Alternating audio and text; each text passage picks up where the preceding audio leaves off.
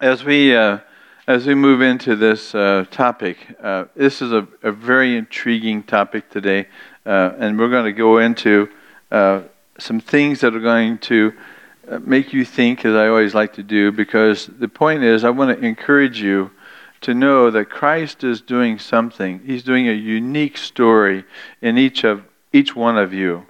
And that's what the focus is here in this passage. As we get into Ephesians 5, we're going to continue with that theme as we've been building on it from last month. We've been thinking about how imitation is the key word to keep in mind through this whole chapter. It's imitating the love of Christ.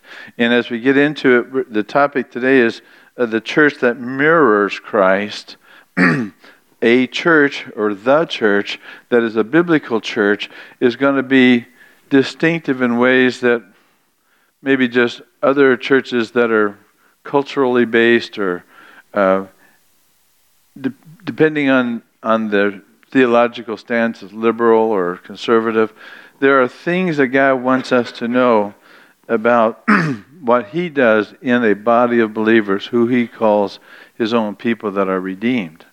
And we're going to look at that in a moment, but I want to say as we begin, the focus, when most people read this passage, is really quite narrow when they think about a marriage, because they take it out of context. And so I'm going to go back and give you an overview to keep you in mind. And so we said last week that if you're going to walk in a manner worthy of Christ, and you're going to walk in a manner that imitates Christ, then you're going to do so with a sense of a loveliness of Christ, of the light of Christ, of the wisdom that He brings, and the fact that when He comes, there's a fullness of the Spirit that He talks about in chapter 2 and 3. That all that He does inside of us makes us new people, and therefore if anyone is in Christ, he's a new creation. The old things pass away, behold, all things become new. Well, that becomes into play here in this passage, because when we were talking about last week that if you are filled with the Holy Spirit, and that's a condition, everyone has received the Holy Spirit, because if you have been baptized in Christ, you've been sealed by the Spirit. We talked about that several months ago. But the mark that stood out to me is that if you are filled with the Holy Spirit, the first thing that comes as a result of that is submission. And I never put those two things together, that if God is doing something inside of you, something changes in your heart that you think is no longer about me, it's no longer about my rights, it's no longer about my doubts, it's no longer about my pain, it's about something else way beyond me. So Christ takes me out of me and fills me with the Holy Spirit. And therefore, mutual yielding to the Holy Spirit in the body of Christ. And we talked about that last week, that when Paul was saying that be submissive to each other. And the idea of submitting ourselves or sending ourselves to one another, giving ourselves, presenting all that we are, is really the backdrop as we move into this relationship. Now let me share with you one thing that's on a personal note. This passage became very personal, because this lady and the way I thought about her in our marriage was changed by this passage. So I called Sandy up yesterday, or this week, I talked to her. But I said to Sandy, when you think about what it means to submit, what do you think that means? It's always good to ask your wife. And we had a good conversation, and we've talked about this before, but she says, well, I think it's about being equals, being a partner, being a team player, that we are a team, and we are. Of course, she's designed as a woman to come alongside as the helpmate, but she's not just a helpmate, she becomes a partner, a companion, a soulmate, in the sense that there's something unique about what happens in this relationship. But everybody generally understands that when it comes to marriage. But in particular, this passage changed the way I thought began to think about my wife 37 years ago. So I'm excited to share this with you, and I'll get to that in a minute. But the idea of this is not just my wife, she's my beloved. And she's the one that God has brought into my life to do something in my life, to my life, that radically would change my life. And her name is Sandy. Unbelievable. So I'm very gifted that way for the Lord blessing me. So as we get into this, I want to share with you four things, 4 pieces that we're going to go through this passage. And the 4 pieces have to do with looking at marriage as a whole. Then we're going to look at the church, look at the Christology, who Christ is, and we're going to look at the cultural piece, because if you don't understand all these, then you're going to misunderstand what he's going to get to in the point when it comes to marriage. And so let me go this way. Let's start with the cultural background, because it's quite a claim that when we have Christ and that the church in Ephesus has a calling to mirror Christ, reflected, embedded, incarnated, imprinted. There's something about Jesus stamping his spirit on this group of people that's going to be reflective in that culture. And in the Ephesus culture, there's a lot of different ways that they went about thinking about men and women. Culturally, as you come to this passage, you got to stop and think, what was going on 2,000 years ago in that culture? So the first thing you want to realize is Ephesus was in the context of a Greek culture. And in the Greek culture, was definitely influenced by the philosophical culture, thinking of Rome and Greece as they were there together. But that's the idea that that when God gets into cultural issues, what God can do with any cultural issues is he can take what is an expression of that culture and he can redeem it and transform it. Things like taxes. God, folks are being served there. Things like taxes. When Jesus said, "Show me this coin," and whose image is on that coin? This was not necessarily a spiritual thing. This was a cultural thing, paying taxes in the government. Jesus took something so common like taxes, and he took it and he redeemed it for his own purpose, to say, whose image is on that coin? Render unto Caesar that which is Caesar's, and render that which belongs to God's.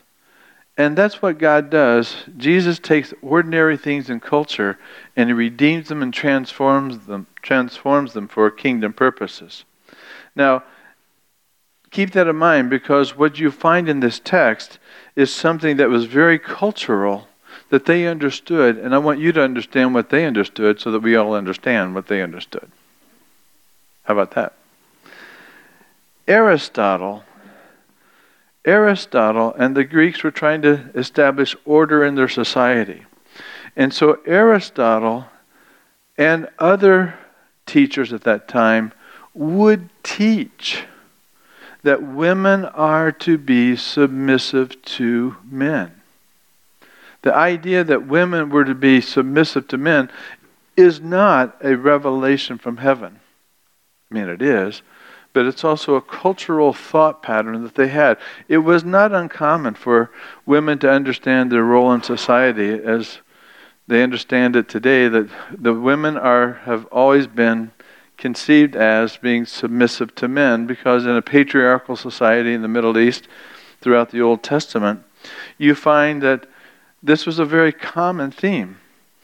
But what God is going to do is to take these common cultural themes and transform them.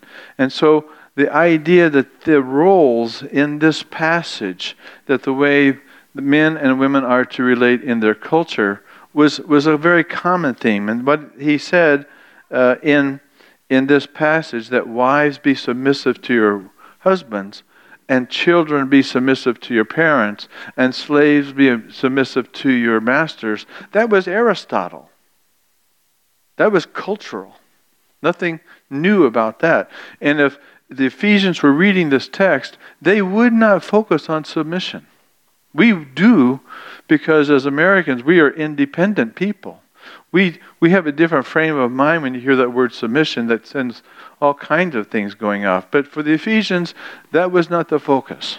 So you need to hear this, because as you get into these household codes, these are the way, the expectations that their society ran to keep stability, because Rome and Greece wanted everything to be stable. It's very important for them to have women submit to the wives submit to the husbands, because not to do so would be to see some counterculture, subversive, a breakdown of the very family structure, which for the Romans and the Greeks, it wasn't allowed. So they had that thought in the back of their mind. Keep that in mind. Men at that time held various roles concerning women, various views concerning women, to be sure. And some women were highly regarded, and they were successful in business. Not uncommon, but you'll find a whole gamut back then, because there were some women that were treated terribly. Roman culture tended to be more freer than the Greek culture, but all of them had the same idea, that women had a place and they were under the man. So that was the typical thing for Aristotle in that culture. But here comes Paul. And Paul takes these household codes called Hustfelden in German. This is the way the culture works. This is the way the system works. This is the way marriage works. And Paul takes this model of a working family and he changes it. And this is what caught the Ephesian Christians off guard. Because what Paul began to introduce was a radical transformation of that code by introducing a new twist. And here's the twist. He would say, husbands, submit to your wives. And that idea of husbands submitting to your wives was the part that was so radical. And what was radical when I came across this was what changed my thinking about Sandy. What it says there is that husbands to be submissive to your wives. Paul was going to transform the way men are to relate to women. And in no other place except the New Testament will you find this transformation anywhere in the Greek or Roman literature. And so what he said was, husbands, you are to love your wives as Christ loved the church. And when the Ephesians heard that, they heard something that they hadn't heard before, and it was that this power position would no longer relate in authority and power, but he would relate out of love and sacrifice. Now that was radical. Now let me tell you how radical it was for me. When Sandy and I went into premarital counseling back in 1982, a man named Eddie Eggerichs, which I'll talk about Eddie, Emerson Eggerichs, he wrote a book called Love and Respect. And what Eddie began to explain to us in our counseling was this, that the role of the wife in this passage is so unbelievably different than their culture, that the role of the woman was appointed by God to teach the man how to love. It says in this passage that husbands, love your wives. Husbands, love your wives. Husbands, love your wives. 3 times it says to the man, husbands, you've got to be like Christ and love your wife. How many times does it say to the wife, love your husbands? 0. Women did not need to be instructed how to love. They know how to love. They were built how to love. They know how to nurture. They know how to give. They know how to present. They know how to submit. They really are caring. They were never told how to love. And therefore, when Paul says in 21, you want to be submissive one to another, but in 22 he says, wives, be submissive to your husbands.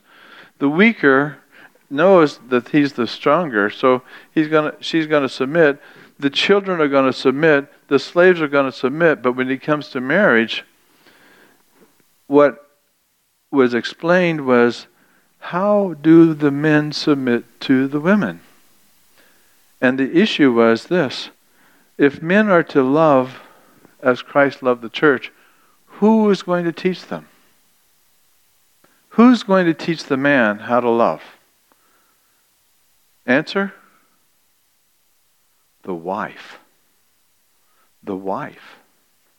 And therefore, when I began to understand that God put Sandy in my life primarily and exclusively for the purpose to show me how to love, to learn how to love, I needed to, one, appreciate the role of my wife, my beloved, that this woman in front of me, this 5'4" beauty, was not just for me to enjoy, but she was going to be the very means by which God was going to use to sanctify me as I would submit to her teaching in order for me to learn how to love. 3 times, husbands, love your wife. Husbands, love your wife. Husbands, love your wife. And therefore, this was quite radical for that culture to understand that women have power and women have purpose.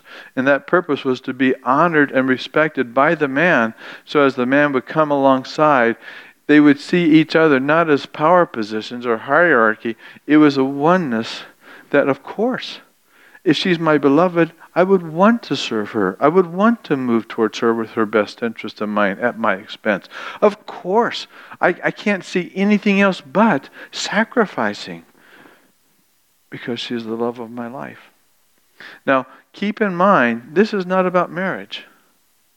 Keep in mind, this is the way the church is to reflect and respond to the sacrifice of the love of Christ. And therefore, the response is modeled and imitated as the marriage mirrors Christ and the church. That's what's going on in this dynamic. And it was radical.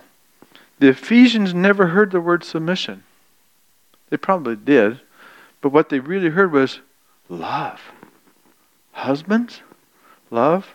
Now, before you fall off your pew, you think about, in our day and age, we tend to take this as a political thing, that we're equal. But this is not about equality. This is not about authority. This is not about gender roles. This is about imitating Christ. The woman imitates Christ. The man imitates Christ. And therefore you move into this second part, this Christological perspective. This is how Christ relates. And as Christ comes to you, he presents himself. He doesn't submit himself. This is not so much a mutual submission kind of thing, as much as it is a sacrificial giving of himself. And therefore Christ is known throughout Scripture. He existed in the form of God, but he didn't regard equality with God a thing to be grasped. It wasn't about equality. It wasn't about position. It wasn't about status. It wasn't about the code. It wasn't about the culture. It was about the heart. And when Christ would give himself, he would give himself fully, lovingly, graciously, on your behalf. That's what we are to do as the church, is to present ourselves fully. Not 10%, 20%, not part-time, not partially, everything. Come away, my beloved. I'm with you. Where is he? I'll seek him. And therefore, this relationship was the beautiful thing, that this church was counterculture, in the sense that what they were known for is not just cultural rules, but a romance. And therefore, this romance between husband and wife, Christ and the church, was the radical thing that it just threw the Ephesians for a loop. You mean the husband would sacrifice? The one who's on high would come down to serve? Wow. That's what's radical about this passage. And therefore, when you go into the idea of the church, when the church is told submit one to another, it's just as radical, because it doesn't mean that those you love, it means that we are to bring ourselves and give ourselves and serve, not out of positions of power or role or politics or committee roles. And that's why we changed the name of the leadership team to Servant Leadership Team. We are here to serve. We are here to sacrifice. Why? Because we care. We want to imitate that heart of Christ. And therefore, as we move into the church relationship, you think about what Christ really wants for us in marriage and in the church are these two themes that Christ would always say, I will surrender, I will sacrifice, I will love, and I will respect. If men are commanded to sacrifice and love, what are the women supposed to do? Well, they surrender because they respect the man. And therefore, this idea that love and respect in the marriage is translated into love and respect in the church. That means this, that none of you in this room, none of you should ever feel disrespected by any other one of you. That any conflict or any tension is a mark the fact that you have not learned how to love or you have not learned how to respect. And that mark means you haven't been influenced by the Holy Spirit. And therefore, if you're going to imitate Christ, any conflict is an opportunity for you to learn how to go to Christ, be filled with Christ, and then walk in the Spirit in order to reflect Christ in any conflict. Now, there's going to be a lot of questions with this, because it means that you have a role in my life and I have a role in your life. But if you know that I love you and I care and I respect for you, there'll be a submission and an openness to share back and forth. And this is what Eddie Eggerichs would teach Emerson. I call him Eddie because I knew him when he was Eddie, not Emerson. He got famous. But Eddie would say this: to understand the role of the needs of the wife and understand the role and the needs of the husband, you have to understand simply this. That's pretty simple, his book, is that wives are made to love. Wives are made to love. And wives want to love. And the third thing is wives expect love. Wives expect love. Because love is at the core of any relationship. And wives know that much better than men.